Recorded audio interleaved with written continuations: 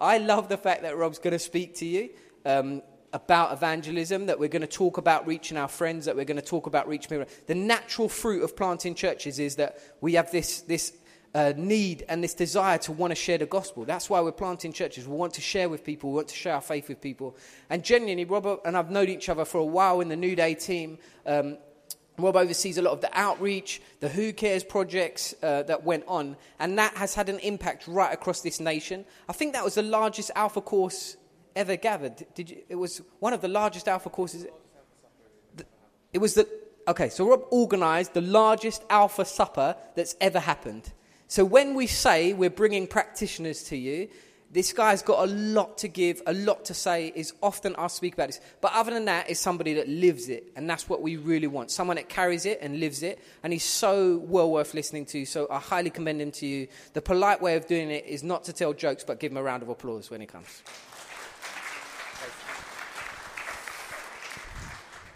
Morning. Now, I've been asked to speak about the subject of evangelism quite a few times over the years, and once Steph Liston, who was speaking to the 15 to 19s this morning, asked me to speak to a group of leaders about evangelism. And if I'm really honest, I was feeling like a complete fraud because I hadn't really shared the gospel with anyone, and it felt like for ages. And so that morning when I got up, I said, Lord, I'm speaking to a group of leaders on evangelism tonight, and I feel like a bit of a fraud. Could you help me out? Is there any chance you could line up someone that I can share the gospel with today so that I won't feel like such a fraud when I talk to them tonight? Is that all right? And I felt like God say, okay. So I did what I normally do, which is I go to like this cafe in our town, and I do my reading there. And I was doing some prep. I had a Bible and I had a pen. And I sat down and I felt the Holy Spirit say, there you go. And there was a lady in the corner of the room with me. And I said, Lord, I've changed my mind. I'm not feeling it today. And so I ignored that prompt. And I sat there and I read the Bible. Now, the Bible is not a safe place to hide when you're resisting the promptings of the Holy Spirit. So after about an hour of kind of agony, reading the Bible and taking notes, I finally kind of slammed the Bible shut and I said, Lord, okay, I'll speak to her, but what do I say? And I felt the Holy Spirit say, just say hello, I'll do the rest. And I thought, oh, well, I can say hello. So I looked up at this lady in the corner of the room and I said, hello. And she said, hi, are you a Christian? Is that a Bible? And I said, yes. And she said, I've never met a Christian before. And I said, you've never met a Christian before? And she said, no, my parents aren't Christians, my family aren't Christians, my friends aren't Christians, the people I work with aren't Christians, I don't remember any Christians in my school. Perhaps if I met a Christian, I'd be a Christian. Okay. And I said to her, well, like, is there anything then that you want to know about Christianity? And she said, well, yeah. I said, well, do you want to come and just sit at my table and I can give you a bit of an overview? She said, yeah, that'd be great. So we worked through. So I said, where do you want? Shall I start at the beginning? And she said, yeah. And at one point in this conversation, I thought, I really want her to know that church is a safe place for her to come if she wants to find out more, because some people think you have to be a Christian before you go to church. So I said to her, look, there's a guy in our church who's called Michael. He's pretty much your age. And he said to me the other day that he was 60% a Christian. So even if you're not a Christian, like, church is a great place to go and just explore and get your questions answered and find out more. Loads of people that come aren't Christians yet. And she went, oh, he was 60% a Christian. Well, before I met you, I was 0%, but now I'm 10%, maybe more. And you know what? That experience really, like, sometimes in evangelism, it's those moments where God really gets to you. Because I thought, how many more people are there out there like her? And I just really want to share with you today, I just want to lay some foundations about evangelism, about sharing the gospel. I'm going to answer 5 very important questions. Some of them I'm going to answer really quickly, and others of them we're going to really drill down into. But I'm going to answer 5 questions Number 1, what is evangelism? Number 2, what is the gospel? Number 3, why should we do it? Number 4, what is the pattern that we see in the New Testament? And number 5, how can you do it today? And I want to be honest with you, and I wish I could tell you that this wasn't true, but it never stops getting scary telling people about Jesus Christ. I wish there comes a point where no courage is required. And I could say to you, you just move in this level of faith and obedience, and it's just easy. It never stops scaring me. I find it just as scary today as I did the first time when I went for it. It scares me. It never stops being hard. It never stops requiring courage, but it's worth it, and it's so important. So, number 1, what is evangelism? I told you that some of my points are going to be quick. This one's going to be quick. It's telling people the good news of the gospel. That's what evangelism is. It's not serving the poor. That's great. That's really important. That's connected with evangelism, but it's not the same thing. Evangelism is telling people the good news of the gospel. We're not telling people the good news until we're telling them the good news. Second question, what is the gospel? The gospel is the good news of who Jesus is and what Jesus has done. So when we're telling people about who Jesus is, and when we're telling people what Jesus has done in coming to earth, in dying on the cross for our sins, that is sharing the gospel. The gospel is all about Jesus Christ. It's not about, is there a God? It's not about, why is there all this suffering in the world? That isn't sharing the gospel. Those are great questions to explain to people. But sharing the gospel is actually telling them about the person of Jesus Christ, who he is, and what he's done. So whenever, in fact, in Scripture, the gospel is called many times the gospel of Christ. The gospel is all about him. It's who he is, it's what he's done. That's the gospel. Thirdly, why should we do it? Now, this might feel like a real waste of time. I mean, you guys have come to a seminar on how do we reach people around us with the gospel. But I'm absolutely convinced that many people give up on evangelism because their motivations are too thin. And just knowing in your mind, I think I should be doing this, or having that slightly guilty feeling that I should be telling people about Jesus is not really the answer. It's not going to change you.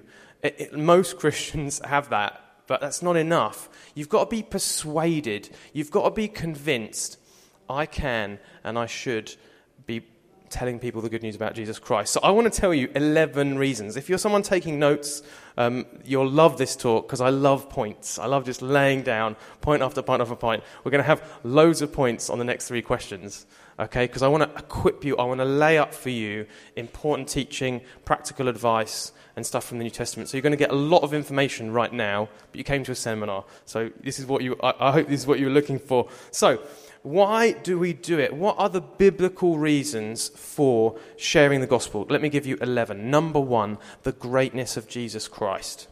We tell people about Jesus Christ because we think he's amazing, because we think he's awesome, because we love him. When you know someone great or you experience something great, no one has to tell you to pass on that news. When you're amazed at something for yourself, it just leaks. We say, don't we, good news travels fast. If you really believe something is amazing, you just can't help keeping it to yourself. You leak. I'm like an evangelist for films I really like. If I've seen a great movie, I pester people and say, have you seen this film? It's so good. So the first reason that we tell people about Jesus Christ is because we think he's great. And for me, my journey in evangelism began in my bedroom when I was pretty much exactly your age. And I worshipped Jesus, and I put my hands in the air, and I shut my eyes, and I listened to worship music, and I mouthed along to the words because I didn't want my parents to know what I was doing, and I worshipped Jesus on my own. And in that room, I experienced his love for me, and I was amazed at who he was and all he'd done for me. And I just knew I can't keep this to myself. Like, what is going on in here? What God has done for me is too great. I can't keep it to myself. Number 1, the greatness of Jesus. Number 2, God's desire for the lost to be saved. God really, really loves lost people. 2 Peter 3 verse 9 says, "The Lord is not slow in keeping his promise, as some understand slowness. He is patient with you, not wanting anyone to perish, but everyone to come to repentance." Not convinced, 1 Timothy 2 verse 3 to 4 says, "God our Saviour desires all men to be saved and come to a knowledge of the truth." Ezekiel 33 verse 11 says, "As surely as I live, declares the sovereign Lord, I take no pleasure in the death of the wicked, but rather than they turn from their ways and live." God loves the lost. That's reason number 2. Number 3, our love for the lost. Paul says, compelled by love. He uses that expression. And one of the reasons that we proclaim the gospel is that we love the people that we want to share the gospel with. We actually care about them. Why should you share the gospel? Because of love. Reason number 4, obedience to Jesus. Jesus said, "Go into the world and preach the gospel," in Mark 16 verse 15. Telling other people about Jesus is obeying Jesus. Jesus once asked this really challenging question of his audience in Luke 6 verse 46. I mean, this wounded me when I first read it. "Why do you call me Lord, Lord, and do not do what I say?" You can imagine, like we're worshipping him in the in that big top, and we're saying, "Lord, Lord." And he turns to us and says, "Why are you calling me that when you do not do what I say?" So it's really quite simple. We tell people about Jesus Christ because he's our Lord, which means he's in charge, and so we do what he says. Reason number 5, human need. I mean, Steph was talking about this all this morning. The Bible says that all people without Jesus Christ are in eternal danger, that they urgently need to be saved. Jesus himself puts it in really stark terms. So in John 3, verse 36, he says, "Whoever believes in the Son has eternal life, but whoever rejects the Son will not see life, for God's wrath remains on him." And Romans 9 verse 14 says, "How then will they call on him whom they've not believed? How will they believe in him whom they've not heard? And how will they hear without a preacher?" There's something in us that when we realize the peril, the danger that people are in eternally, and we want them to be saved, we want them to be rescued from judgment. That's what Jesus says. Reason number 6, this one might surprise you, to have complete joy. The best friend of Jesus, John, says in 1 John 1, verse 3 to 4, "We proclaim to you what we have seen and heard, so that you may also have fellowship with us. And our fellowship is with the Father and with his Son, Jesus Christ. We write this to make our joy complete." Evangelism is a joy. And somehow, the joy of knowing Jesus and the Father is not complete until you've shared it. That's what John is saying in 1 John verse 3. Reason number 7, God has already chosen some people. In Acts 18 verse 9 to 10, the Lord says to Paul in a vision, "Do not be afraid any longer, but go on speaking and do not be silent, for I am with you, and no man will attack you in order to harm you, for I have many people in this city." When God says to Paul, "I have many people in this city," what does he mean? Does he mean there's loads of Christians in this city already? No. He's saying, I have people who are not yet Christians, but they're going to become Christians. Do you get the encouragement? God is saying to Paul, carry on. You will succeed. I have already chosen some people. They just don't know it yet. There are people all around you that God could say that, this same phrase, I have them. I have them. What do you mean? They're not even Christians yet. He's chosen them. Wherever you go, you will meet people that God has already chosen, that he's already at work in their lives. It's an encouragement. You will succeed. Reason number 8, we owe it to the world. Paul says in Romans 1 verse 14, "I am a debtor both to Greeks and non-Greeks, both to the wise and the foolish. That is why I'm so eager to preach the gospel also to you who are in Rome." He talks about being in debt. Now, a couple of Newdays ago, a group of people gave me 5 vouchers for coffee that you get from McDonald's. You know the ones where you stick 6 stickers on them and then you hand them over and you get a free coffee? Well, I had 6 of these and I was entrusted with them to give to Steph Liston because Steph Liston loves coffee at McDonald's. Now, I'm going to be really honest with you, I forgot. And they stayed in my wallet, and then I didn't really see Steph that much, and then I ended up in a McDonald's, and I was like, well, these are just going to waste really, aren't they? So I used up Steph's coffee vouchers, and I had basically, over the year, about 5 coffees. Now, God convicted me about this, and I realised I was in Steph's debt until I gave him 5 coffee vouchers. So every time I saw Steph, I for the next year, I was saving up all my stickers, and every time I see Steph, I'd give him another McDonald's coffee voucher. I was in his debt until I passed on what had been entrusted to me. And it's the same way that Paul's talking in Romans 1. We owe it to the world. You have been given the gospel. Just like I was entrusted with those vouchers, and you are in debt to the people around you until you pass it on. Reason number 9, the desire of the Holy Spirit. We all have the same Holy Spirit, the Spirit that anointed Jesus Christ. And Isaiah 61 begins, "The Spirit of the Sovereign Lord is on me, because the Lord has anointed me to proclaim good news." The Holy Spirit fills us so that we can share the gospel. It's what he did to Jesus. It's what he does to us. And it's what he wants to do. The Holy Spirit gets so excited about reaching lost people. It's what his power is for, so that we can reach out and take the gospel into new areas. And sometimes you really feel the Holy Spirit kick in when you step out and start to share the gospel. It's like he comes alive. It's what he's been waiting for. It's what he's filled you for. Number 10 is our identity as witnesses. Jesus says, "You will be my witnesses." We're not all called evangelists, but we are all witnesses. And so there's a real sense in the reason that we should do evangelism is that it's who we are. Jesus has given us this brand new identity. We're children of God, we're saints, we're holy, but we're also witnesses. And it's this sense that we've seen something, we've heard something, and we can share what we know. Now, it may not be much. Some of you might be brand new Christians. Some may think, if someone was to ask me off the top of my head, what is Christianity all about? There's not a lot I could remember. But you know something. You've got something to say. Even the little that you have, you pass it on. It's who we are now. It's part of our identity. We've changed. And finally, reason number 11, the example of the early church. Sometimes people will say that evangelism is kind of the job of people who are called apostles or evangelists.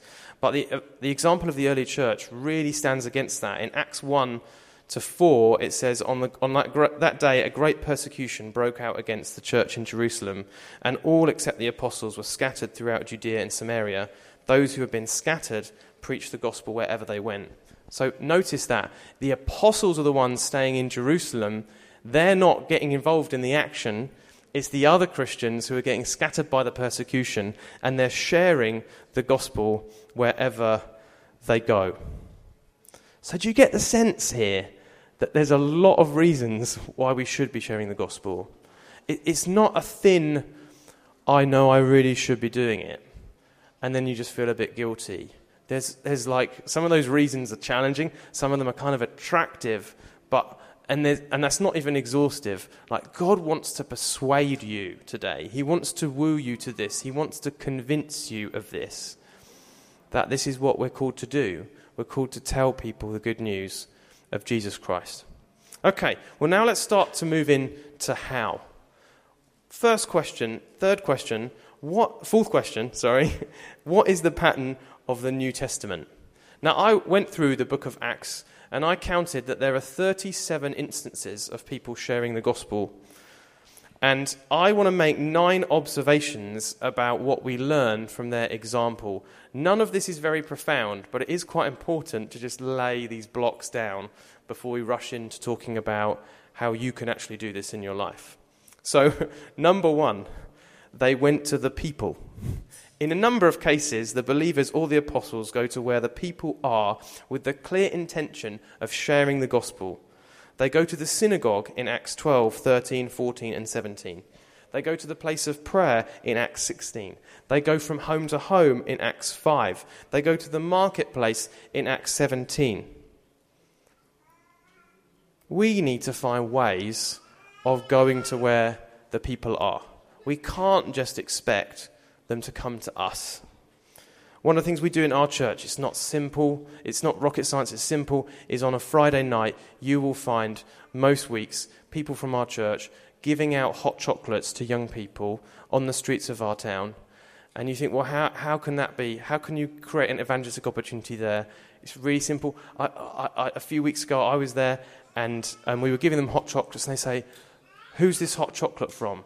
Or like, why are you doing this? And we say, well, because we believe Jesus Christ loves you. Like, you're straight in there, serving and loving people. We've got to keep finding ways to going to where the people are and telling them about Jesus Christ. Secondly, here's another observation. The people came to them.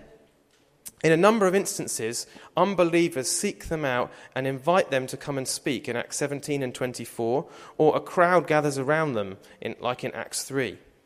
We should expect that there will be instances that when we make ourselves available to Jesus Christ, he will send people to us.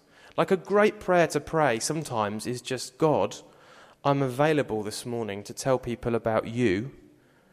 If you send someone to me, I will tell them the gospel. Like, have you ever prayed that prayer? Like, I'd encourage you to do it. Just say, Jesus, I'd love to tell someone something about you today. Send someone my way. Third observation that we see from the book of Acts is that the apostles do have an important role. So Acts does focus on their story, and 29 out of the 37 instances of evangelism seem to involve them. They clearly are like pioneers in a lot of the situations, advancing and taking the gospel into new places. So there's definitely a place for key leaders taking ground. There's definitely a place for not thinking, I've got to remember everything and tell people this reel of stuff, but I need to bring them to hear this evangelist that we've got in our church. I need to invite them to come. There's an important role that other people play. It's not just all on your shoulders.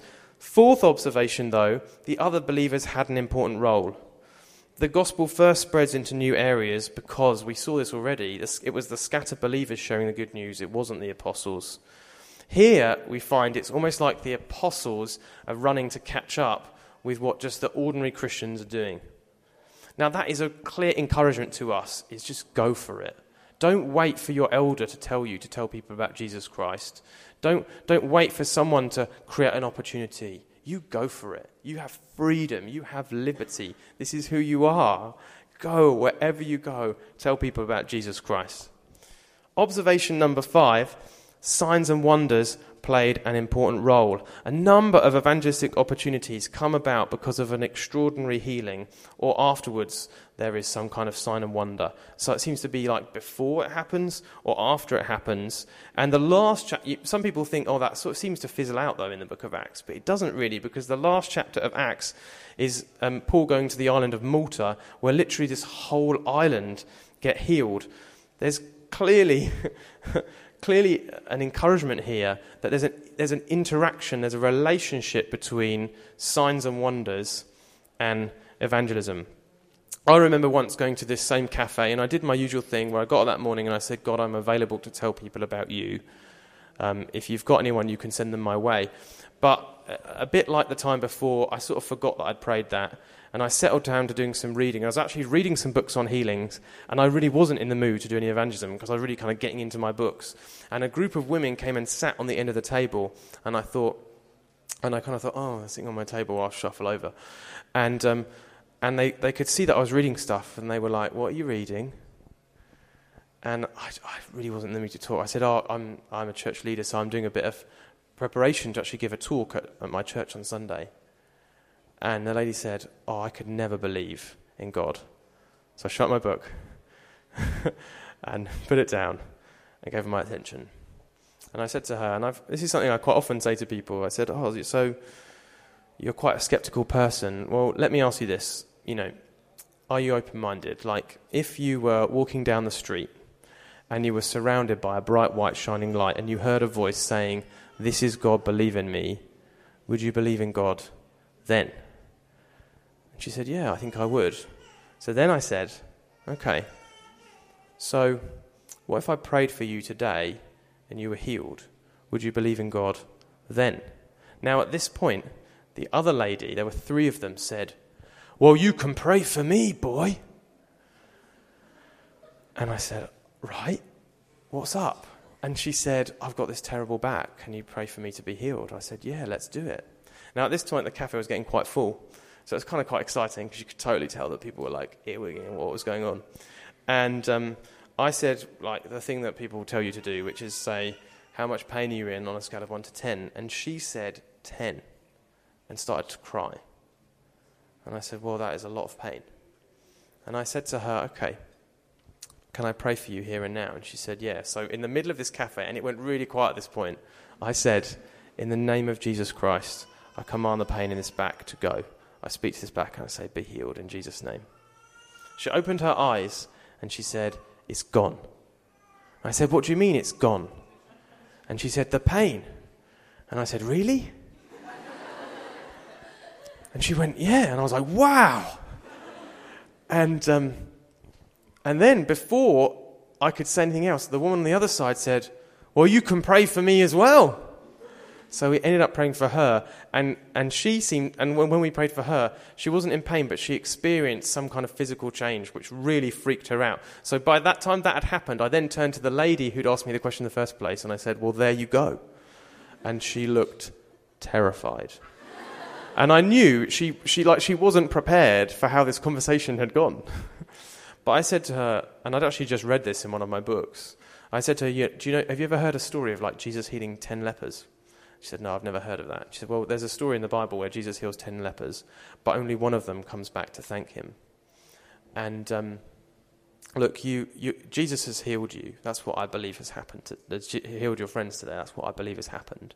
But now it's your choice. Will you be like the 9 who just go away about their day as if it didn't really matter, or will you find out about this Jesus?" And she went very quiet, and they had to leave. And over the years, I've just seen God do extraordinary things when you pray for the lost to be healed. Jesus loves to give signs that testify that the gospel really is true. It's not something he seems reluctant to do. It's something he loves to do. Here's principle number 6 that we learn from Acts. Persecution played an important role. Remember, it was the persecution that made the disciples leave Jerusalem, and it was persecution that took Paul before various rulers and courts where he was able to share the gospel with like hundreds of people.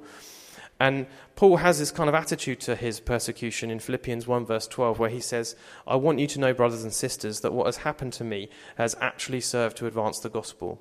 So if you find yourself getting kickback for being a Christian, great. That will become an evangelistic opportunity. There's something about persecution that God uses it. Principle number 7, sometimes people responded quickly. There are a lot of examples in Acts of people who just seem to respond to the gospel immediately, and they get immediately baptized in Acts 2, in Acts 8, in Acts 16. And we see this. So there was someone who did a year out with our church doing evangelism, a year focused on evangelism, and we sent them out twice a week to speak to people on the streets. And they met a guy on the street called Mark, and they invited him to our church. They met him, I think someone else in our church met him maybe another time or another couple of times, and he came to our church, and on the first Sunday he came to our church, he burst into tears, and my wife Christine led him to Jesus Christ. And he's been coming to our church ever since. It was just like, some of you might have seen this, it's just like God just seems to zap someone and make them a Christian. And it's like, you don't even know how it's happened. You don't even know why it's happened. They've got no background in Christianity or church, but God just seems to go, zoom. And it's well exciting. I mean, I'd love more of those. Sometimes people responded quickly. Principle number 8, sometimes people responded slowly. Whilst Paul spent days in some places, he spent 2 years debating in the lecture hall of Tyrannus. We read about, that's in Acts 19, we read about the Bereans in Acts 17, who are quite kind of like cautious of what they're hearing. They go back every day to kind of check what Paul is saying to see whether it's really true. Sometimes people respond slowly. So we've got a guy in our church getting baptized at the beginning of September, and he has done, I think, 3 Alpha courses with us, 2 one-to-one discipleship courses, and we've over a period of about 3 years. And he's just a guy that was invited by some of his colleagues in a place of work to come to one of our Alpha courses, didn't know any Christians at all, but came along, and we've just seen God ever so slowly move in power in his life. And now he's there. Sometimes people respond slowly. There's a lady in our church called Claire, and we do this thing called Who Cares, where we did it in 2014, some of you might have been involved, where we ask people this question, what hurts the most, and then we invite them to basically a series of evangelistic stuff that responds to the issues they wrote on their cards. And this lady wrote on her card, was asked by her mum, and asked by her daughter, the Who Cares question. She wrote on her card, loneliness. And then her daughter invited her to some of the response stuff that we were doing. She actually came to that Alpha course that was here with 1,400 people. And she basically came to some of the stuff that we were doing to respond. She started coming to our church, and she just once she came every week. And after about 3 years, we started to become suspicious that maybe she'd become a Christian, because she looked like she was enjoying the worship a little bit too much for somebody who's not a Christian. And so I decided, I want to find out what's going on with Claire. So I met her, and I said, Claire,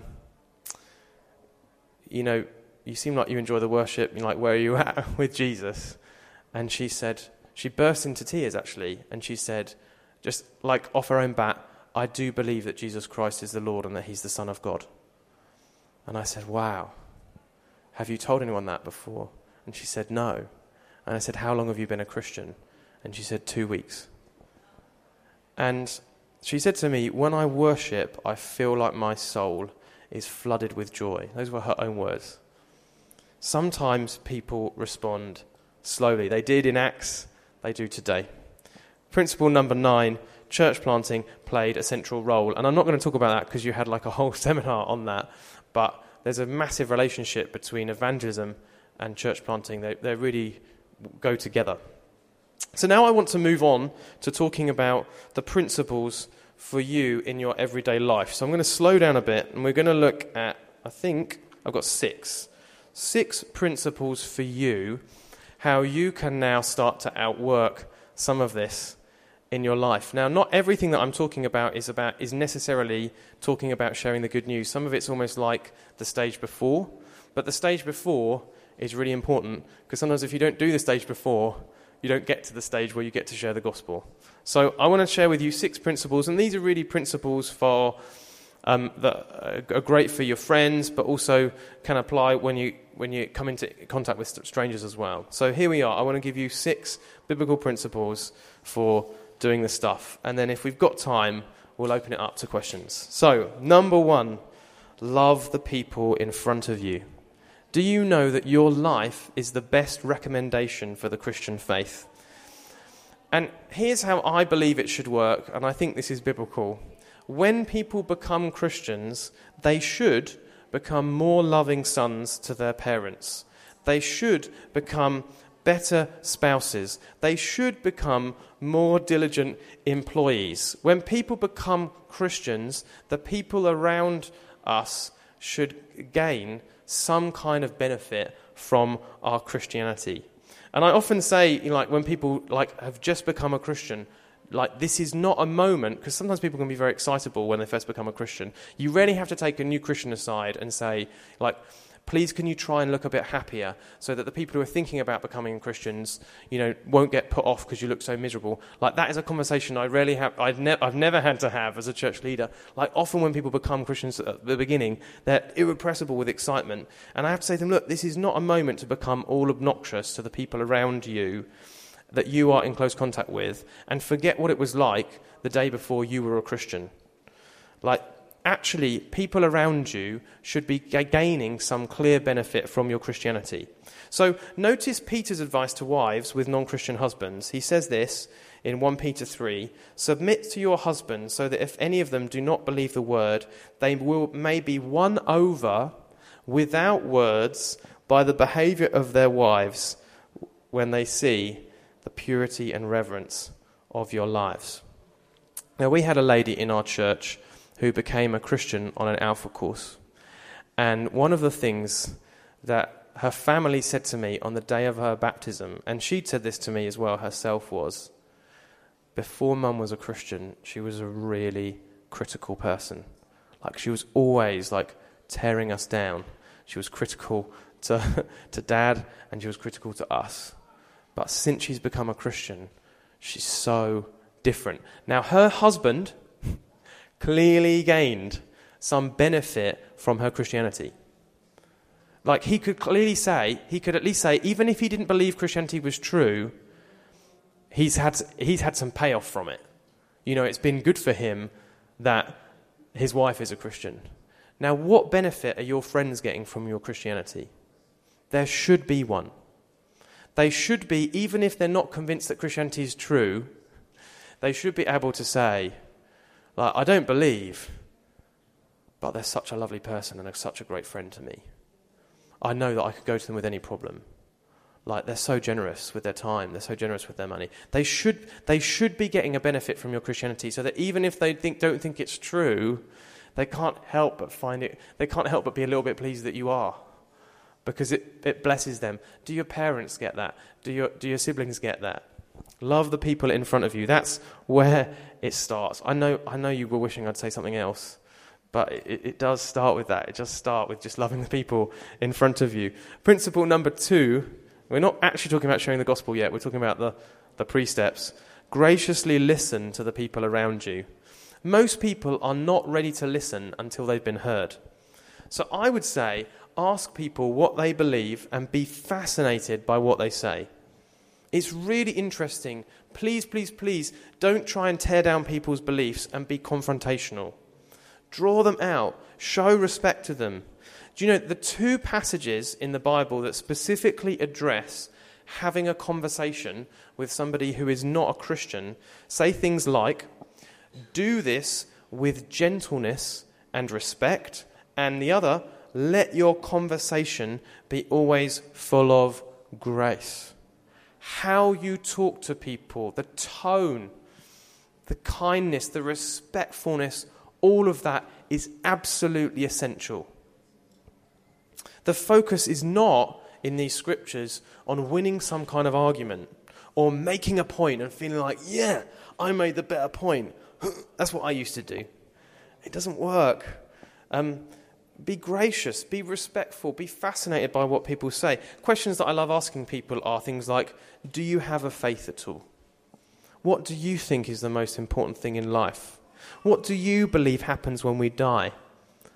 What do you think of the church? And that's a great one to ask, to show them that you're up for a really respectful conversation. Because when they say something really negative, rather than go all defensive, go, wow, yeah, I think a lot of people feel like you do.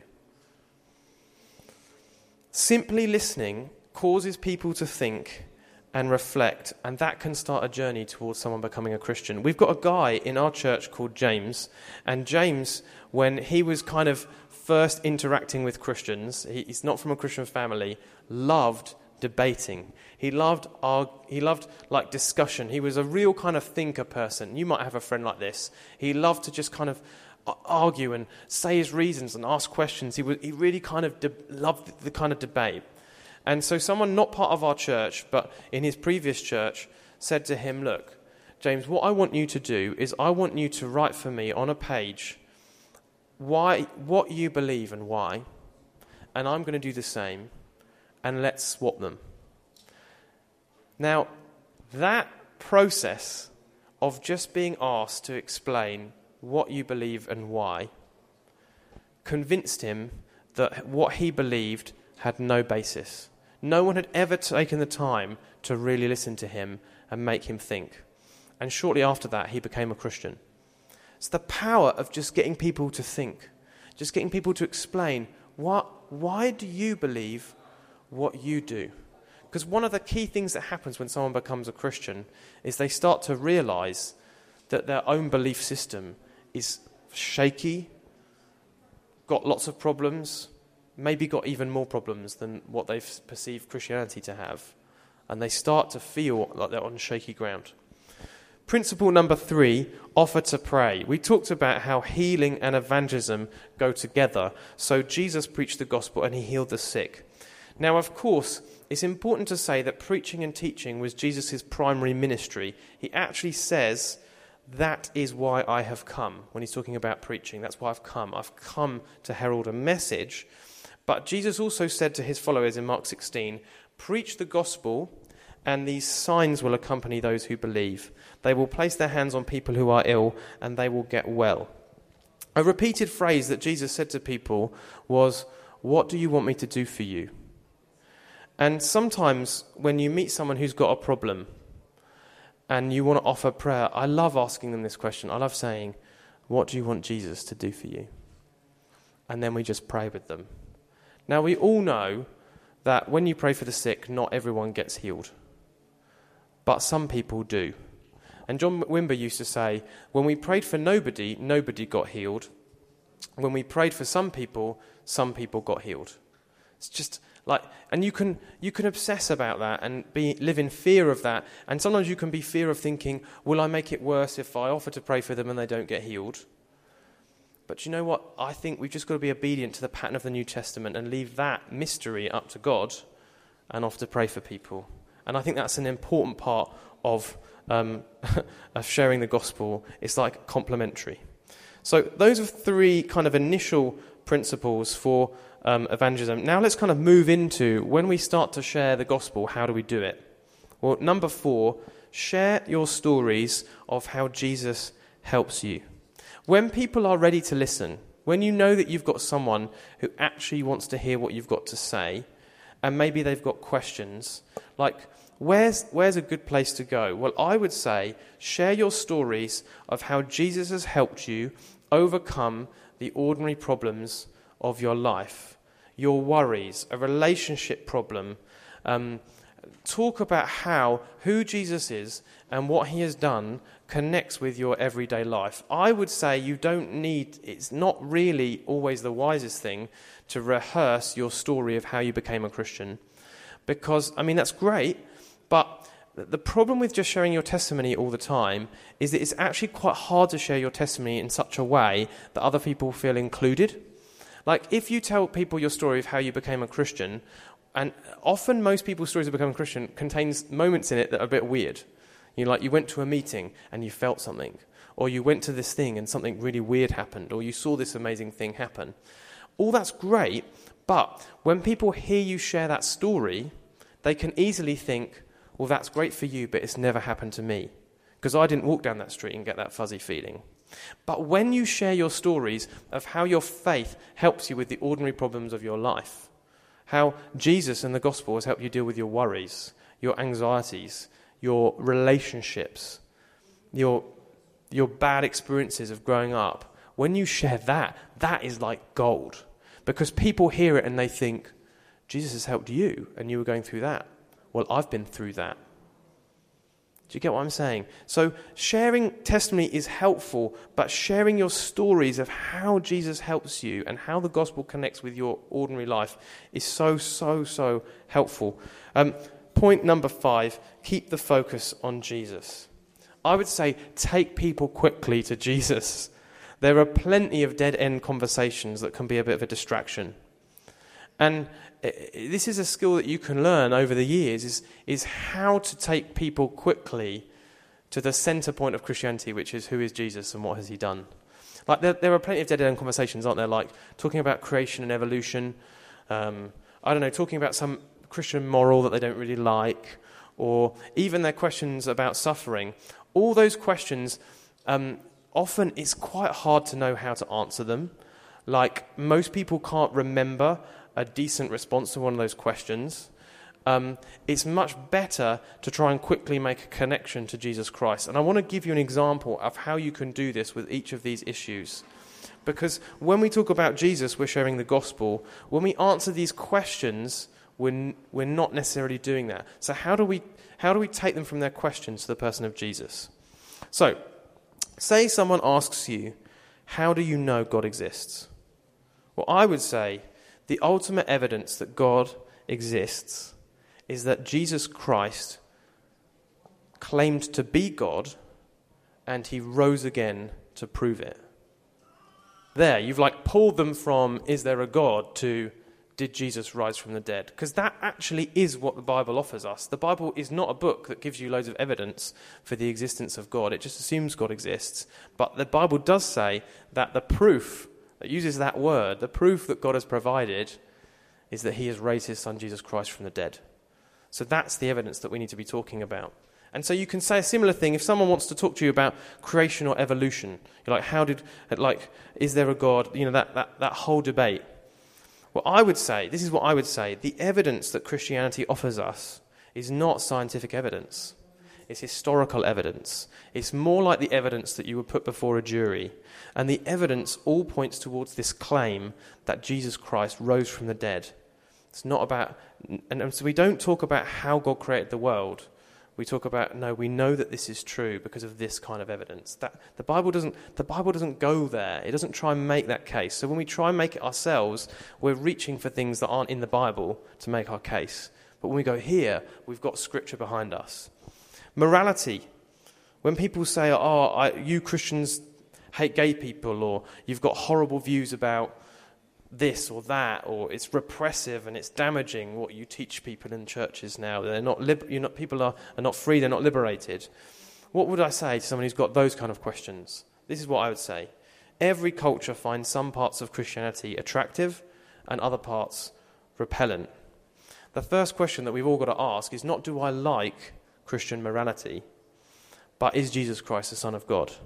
Because if Jesus Christ isn't the Son of God, then who cares what Christians say about how we should live our lives? Why do you even care? But if he is, then we need to talk about it. That's the question that you need to know the answer to. Do you not do you like the Christian lifestyle and think it's good, but is it true? And of course, and trying to help them just see that, in any culture of the world, people will like some things about Christianity and dislike others, but that just tells them more about them rather than about whether Christianity is actually true. It just tells them about the culture they grew up in. Suffering.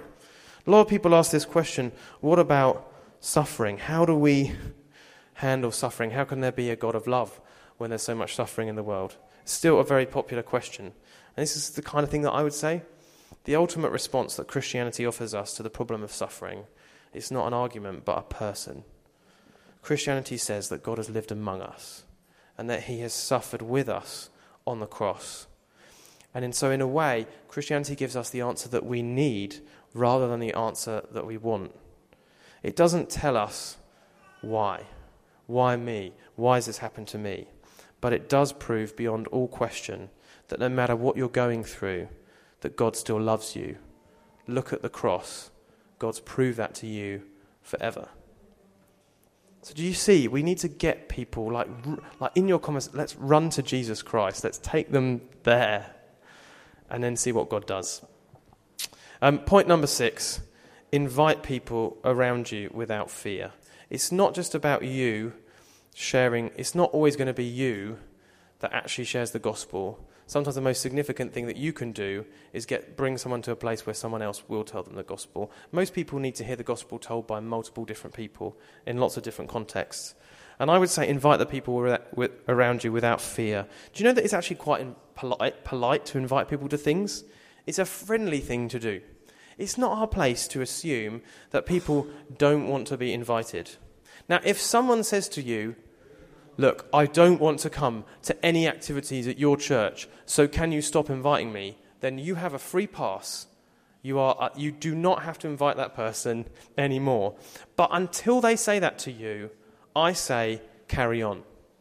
Now, when I first went to university, I had a guy on my hall called James, and he came into my room, and I had a lot of Christian books on my bookshelf. And he was like, oh, you're a Christian. And we had this horrible, awkward conversation about Christianity. You know, like, I was uncomfortable, he was uncomfortable, he regretted bringing it up, I regretted that he brought it up, and I thought, I'm not going to be talking to him about this anymore. I can tell he's really uncomfortable. And so I thought, I'm going to be really sensitive. I'm going to be really sensitive to his needs. And I'm not going to talk to him about Jesus anymore. And you know what? I'm not going to invite him to Christian things. So I invited everyone else on my halls to come to evangelistic stuff that they were doing at the Christian Union. But I didn't invite him because I wanted to be sensitive. He became a Christian through somebody else at university. My friend witnessed to him, and he became a Christian. And after he became a Christian, he sat me down and he said, Rob, I felt really left out when you didn't invite me to all those things that you were doing at Christian Union. I would have wanted to come. Why didn't you invite me? And I was like, I was really convicted by that. I was like, Lord, I was so wrong. I was so wrong about this. I'd written him off. I thought I'm being the sensitive one. But he wanted to know. He became a Christian through someone else. Really challenged me. We can't write people off. We just don't know until they say. Sometimes we can think, I'm reading all the signals. Do you know what? When I started leading my church, I started knocking on doors in the community. I just wanted to introduce myself and just see if we'd have any opportunity to just reach anyone. So I'd knock on the door and in a kind of an embarrassed way just introduced who I was and what we were doing. And I knocked on one door and a lady opened the door and she said, come in, come in, come in. And she burst into tears. 2 weeks ago, her husband had died. She was devastated with grief. And I told her about Jesus. I prayed with her. We actually got someone to come and do some gardening for her, which her husband used to do. But you know what? I came away from that encounter with her and started to feel embarrassed. And I had this little narrative in my head where I started thinking, you idiot, you went too far. She was a vulnerable woman in her moment of grief. And you went in there with the gospel and you started praying with her and inviting her to church things. What were you thinking? That was too much, too soon. And so for years, I felt like this guilt that I'd been too much too soon. I'd not been sensitive with this woman. And about 2 or 3 years later, she showed up at an Alpha course at our church. I was stunned. And I said to her, Angela, why are you here? And she said, why am I here? She said, I'm here because of you. All those years ago, you invited me to come to your church and prayed with me, and I've been thinking about it ever since. And I knew I wasn't ready to come at the beginning, but I've never stopped thinking about it. But now I'm here. You know, sometimes this fear gets into us of doing something dumb or being embarrassing. And yeah, we do need to be sensitive. You know, there are people out there who are insensitive in the way they evangelize. But you know what? I think a lot of the time we feel fear. And so I say, invite people without fear. Okay, well, that is everything that I want to share. I know I've crammed in a lot of information into your brains after you've just already heard Steph Liston talk about cool stuff. Or whatever was happening in 11 to 12s, 12s to 14s. But we've got a little bit of time now for questions. If anyone's got any questions around the subject of evangelism, I'd love to be helpful. So, how do you share the gospel with your family when it feels like when you share it, it pushes you apart? Well, I think it's really interesting, Paul's advice to wives who have a non-Christian husband, is he says win them over without words, which means the closer the level of relationship, the weight needs to lean towards how you behave rather than what you say. So if someone doesn't want to hear, you can't change that. You've got to then focus on praying and loving them and being the best family member that you can possibly be. I would say if it's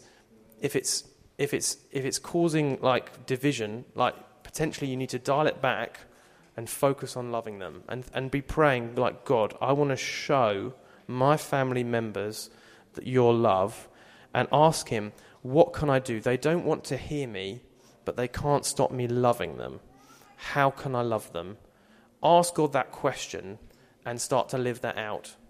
And maybe in 5 years, maybe in 10 years, maybe in a month, you'll sense the moment's right to bring it up again. I think the other thing is that sometimes we can just talk in a really genuine way about what's going on in our lives with people that are close to us.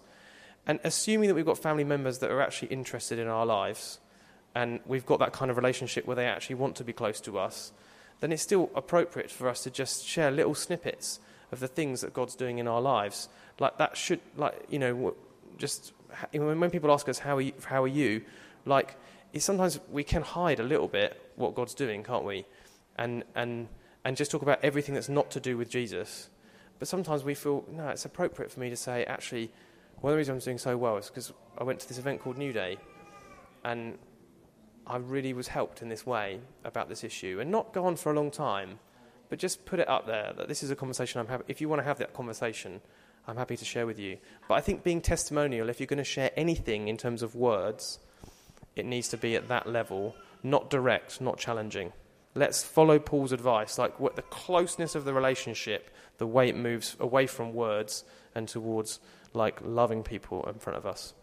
We had someone else had a question over there. So this is somebody that already knows that you're a Christian.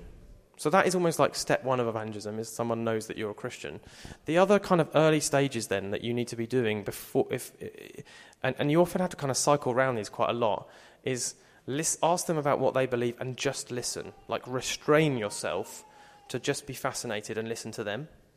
And then maybe if they're going through a really difficult time and you feel it's appropriate, offer to pray for them. And then another step at this sort of stage is sharing how your faith helps you overcome the ordinary problems of your life after you've kind of listened to them about the things that they might be going through. I would say those are like really early stage stuff that you need to be doing before you kind of dive into, can I tell you about Jesus? Especially if it's somebody that like you know and you see a lot of. And often you have to kind of keep just cycling around those things before there's a shift and suddenly an opportunity comes for something more to open up. I think when you've got somebody who's moved from not being interested to being interested, then things like giving them a book to read, inviting them to Alpha. It's those sort of steps come and sharing your story of what Jesus has done in your life. But I think you've got to almost do the bit before with the people that you know really well before going into that kind of stuff. Does that help? I'd say if you've got somebody who's really antagonistic, and that means you know, which means they talk about it, then your way in then is listening. It's like drawing them out. Like, what is it that makes them so against Christianity? What is it? Like just see it as almost a learning opportunity for you. And it's often those people that underneath that aggression, there are some questions. There are some issues that are going on in their life, and sometimes those people are often the most promising ones because at least they want to talk about it. And so just like sometimes even like bringing up an issue and saying like, well, talk to me about this, and just really listening to them.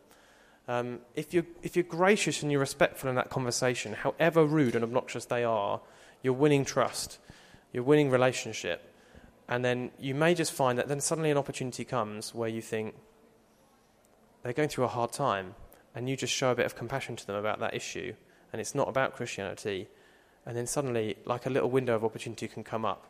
I had a guy, I'll tell you one story and then I'll finish, because I think I've got to finish.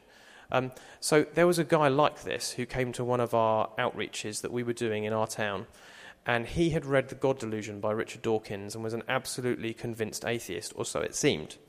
And he wanted to meet me, to argue with me, to tell me why Christianity wasn't true. And so it was kind of lined up that I was going to meet this guy because they knew that I was going to be on our youth outreach.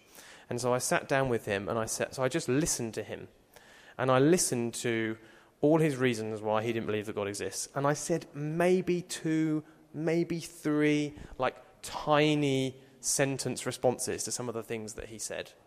And I could tell that when he heard me speak, that he'd never heard someone give the other side of the argument before. So I just went somewhere unexpectedly. And I said to him what I said in one of the stories before. I said to him, are you open-minded? Like, if you were surrounded by a bright, white, shining light and heard a voice saying, this is God, believe in me, would you believe in God then? And he said, yes. And I said, so if you were sick and I prayed for you today and you were healed, would you believe in God then? And rather than answering that question, he said, there is something that you can pray for me about. So suddenly this guy that was coming to tell me why God doesn't exist was asking me to pray for him. And I said, what's wrong with you? What can I pray for you about? And he said, I have anxiety and panic attacks. I've had some tragedy in my life, and ever since then I've been seeing a therapist and I'm taking drugs. So I said, can I pray for you? He said, yeah. So I prayed for him. In the name of Jesus, I commanded healing over his body. And when he opened his eyes and he looked up, I thought, something's just happened to you. So I asked him, I said, when I prayed for you, did you feel something? And he said, yes. When you prayed for me, I felt love. And so can I tell you what I think that is? I think that's God showing you the love that you could have if you were his. I said, does that make sense? And he nodded. 3 months later, he turned up at an Alpha course unexpectedly with 7 friends that he brought. We didn't see him all those months. At the end of the Alpha course, I asked him, I said, I prayed for your healing on that day. What happened? And he said, I'd never taken a drug since. I never had to see a counsellor. I was completely healed. So sometimes the people that want to argue, underneath that, sometimes God will just open a window for you to minister the love of Jesus to them. It's good, isn't it? Very, very good. Do you know the reason it's good is because, and I mean this as a compliment, Rob is very, very ordinary. And that's the lovely thing, is that this has just been presented to you in a way that's accessible. And that is story after story after story, which is encouraging. And the reason I got up a little bit early is I'd love him to pray for us. I don't know how you feel, but I feel like he's carrying something for that. And I'd love you to just pray for us, that we would have that ordinary boldness in our conversations, and that we'd be brave enough to pray in the mornings. God, could we meet someone today that we'd share with? Would you pray for us? Yeah. Cool. Should we just maybe stretch out your hands and do this as a sign of just offering yourself to God? The Bible says, in light of God's mercy, offer your bodies to God as a living sacrifice. Don't do this if you're not willing to do that. But if you want to just offer offer yourself to God for this, just stretch out your hands. Father, you see all these outstretched hands, and you see all these open hearts to you. And Father, I want to take that what we're offering you in this tent, not in this tent, in this room, would be a holy sacrifice, pleasing and holy to you. Would you take us and use us to proclaim the gospel to those around us, in our towns, in our cities, in our villages? Father, make us bold. Fill us with the fire of the Holy Spirit. We're so weak. We get scared. It's never easy. God, fill us with fire. Fill us with boldness so that we can tell people about Jesus Christ. And I just want to pray for a multiplication of open doors across this whole room. I want to pray that just doors and doors and doors of gospel opportunity would open and open and open and open for these people. That they would find themselves going into rooms that they weren't expecting to be in, speaking to groups of people they weren't expecting to be in, because people want to know about Jesus Christ. Father, I want to pray that you would open their eyes to see the open doors already around them, the people that you are pressing onto their hearts to pray and to love and to serve and to share your love with. Lord, open a door for our message, for the glory of your name. In Jesus' name we pray. Amen.